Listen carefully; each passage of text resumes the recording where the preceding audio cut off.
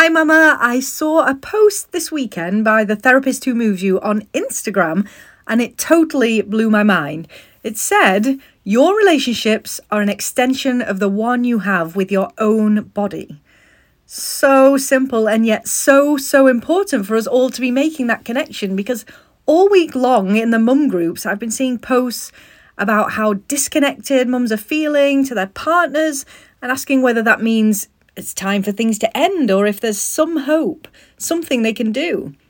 So this is what we're talking about today, because I believe every mum should have this reminder in the forefront of their minds that every time we see problems outside of ourselves, we want to turn inwards and look at what's going on first before making any decisions or taking action. Because we always have the power to make a change if we want to. So let's go. Hi Mama, and welcome to Stay at Full Motherhood.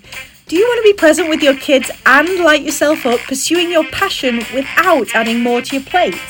Are you tired of waiting for one day when to finally have time for you? Are you sick of making decisions dictated by your to-do list and still struggling to get it all done? I'm Jo, mum of 3 and life coach for stay-at-home mums, and I spent 7 years telling myself everything else had to get done first before I could start the blog I'd always wanted.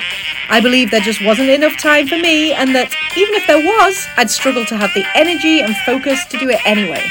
Until I found a way to stop being busy doing all the things and instead prioritise getting what matters done. And now I'm sharing what I've learned with you.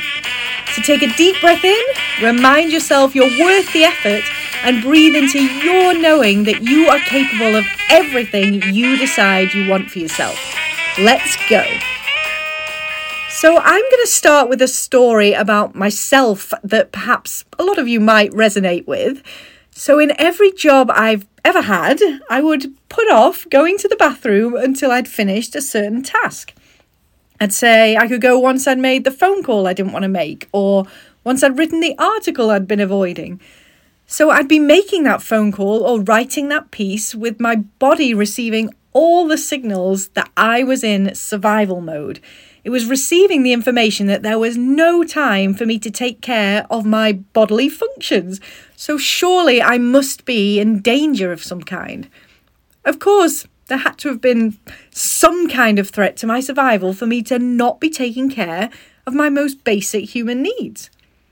And at the time, my thoughts certainly were that there was some kind of threat that if I didn't sell this article, then I might not have a job, or if I wasn't good enough at writing it in the first place, then I might get fired for underperforming. So then what we do is we overperform to give ourselves the short-term relief of believing that keeping our job is under our control.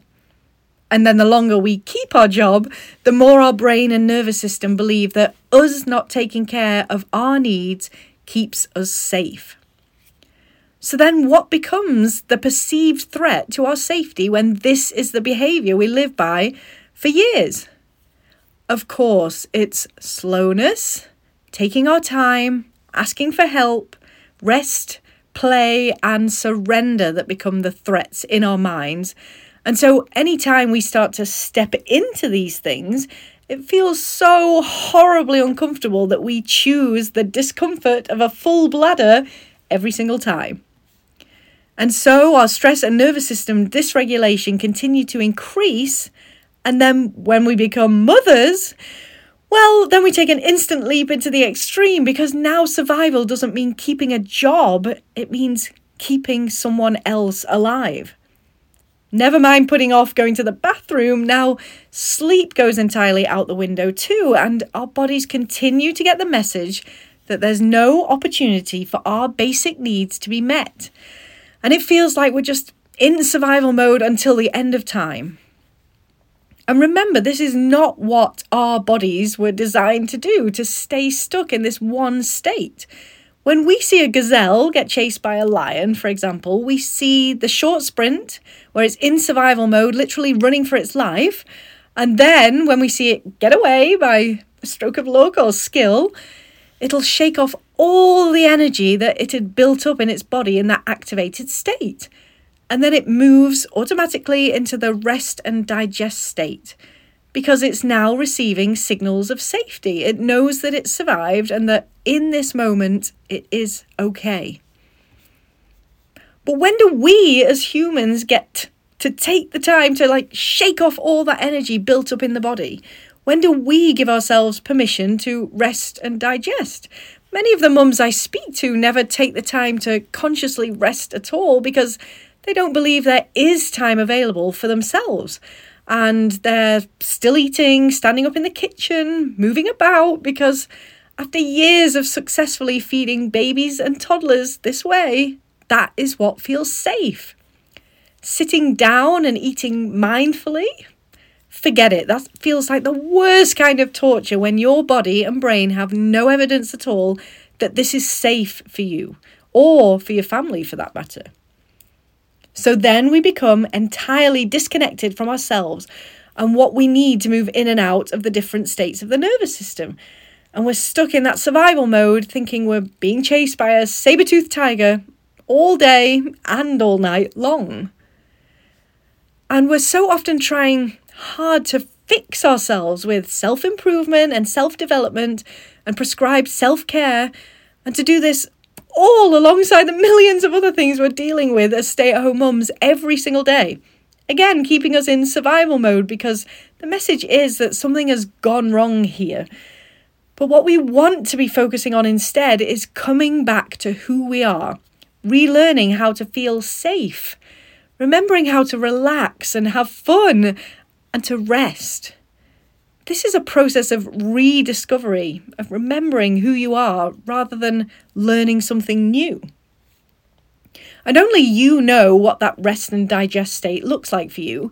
As I've talked about on here before, I love the time hacker concept that rest can be defined as not resisting the moment you're in.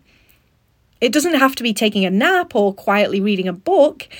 It's whatever brings you into the present moment now, rather than desperately trying to scramble your way out of it and go on to the next thing. So for me, that's dancing to a song I love. I'm fully in the moment. I'm fully in my body. I'm not thinking I should be anywhere else or trying to get anywhere else. I'm fully connected to me and what lights me up and makes me feel alive. And this is why I recommend to my clients to come back to the body and what feels profoundly right in their body anytime they're feeling disconnected from their partners. When you're putting off going to the bathroom, skipping lunch, not taking care of yourself by eating mostly well or working out, it's likely that there is some avoidance in your relationship too. It's a pattern you'll see over and over again in many areas of your life. You cannot feel connected to someone else if you are not connected to yourself. Just like it's very, very difficult to feel genuine compassion for others when you have no compassion for yourself. So when you give yourself permission to do what lights you up in your body, you're building that trust that you can be in your body, that it's safe for you to do so, and that you don't need to live in your head and all the thoughts that your mind is offering you about what's going wrong right now. Because in this moment now, in your body, you know that you are safe. And in this moment now, being where our feet are, we have to remember this is all we ever have. When we're in our heads, we're in the past that we can't change anyway, or we're in a future that might not even happen the way we think it will. And I know you might well be thinking, you don't have time for dancing around the living room, and that it's just silly to suggest this when your to-do list is 100 lines long. But please consider this. If all you do for your rest today is to take one long, deep breath, this can honestly change your life, because in that moment, you're signaling to your body that you are safe in this moment now. Rather than future tripping or past worrying, you are here in the now. And the slow, deep breath indicates that you are not being chased by a saber-toothed tiger right now. That would call for fast, shallow breathing for sure. And so you're gathering evidence for your brain that nothing bad happens when you focus for a moment on that breath. So you can then also go to the bathroom when you need to. You can sit down for meals. nothing bad happens, and you might even connect not only to yourself, but to your partner too. And when you learn to do this for yourself, you're then well practiced to do it in the moment where your partner rushes past you to get on with things at home when they get home from work. And you can be with the emotion you feel in your body in that moment, rather than going straight to the stories in your head about how they didn't greet you properly at the door, and why are they less affectionate now anyway, and this must surely mean that their affection is waning, and where on earth do I go from here? Can you drop all these stories for a moment and really see them for what they are? The stories are there so that you can avoid the discomfort you're feeling in your body. They are there to match that feeling, to make it make sense. And because of these stories, you then avoid your partner. You give them the cold shoulder. You cut yourself off. You do not connect. The suffering here for you is all in these stories in your head about everything that's gone wrong. It's not in what your partner did or did not do today. We all have these manuals in our minds about exactly how our partners and everyone else should behave. And I say exactly because these manuals are very, very long and very detailed, and we subconsciously know exactly what's in them and exactly how our partners should be behaving. But we're not even really aware that they exist in our minds. We don't actually know that we have them. We just think it's a fact that that's the way the other person in our life should show up in the world. But of course, our partners don't know about these rules they're supposed to follow. Again, because these manuals only exist in our heads. And yet they are dictating our relationships without us ever even realizing it. And this is not about never letting anything bother you and never getting angry or upset about anything your partner does. Not at all. But it is about knowing that you can make any request you want of another person, but you don't want to be making your emotional well-being dependent on whether they comply. Rather than handing over to others the power to determine how we feel, we can choose to come back to our bodies and to be with what we're feeling, without letting the stories in our minds dictate how we show up next. So next time you notice this happening, remind yourself that survival mode is a protection mechanism, and our nervous systems are doing their very best to protect us always.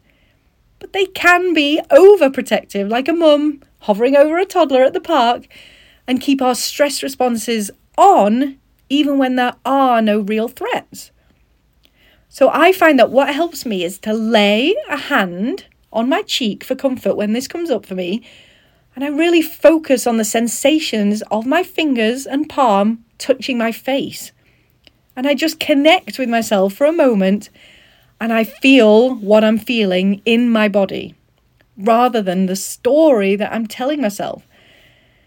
And every time I do, I'm reminded that I'm safe in this moment, that nothing has gone wrong, and that I have the power to create any relationship I want, whether that's with myself or with my partner, by coming back to my body time and time again.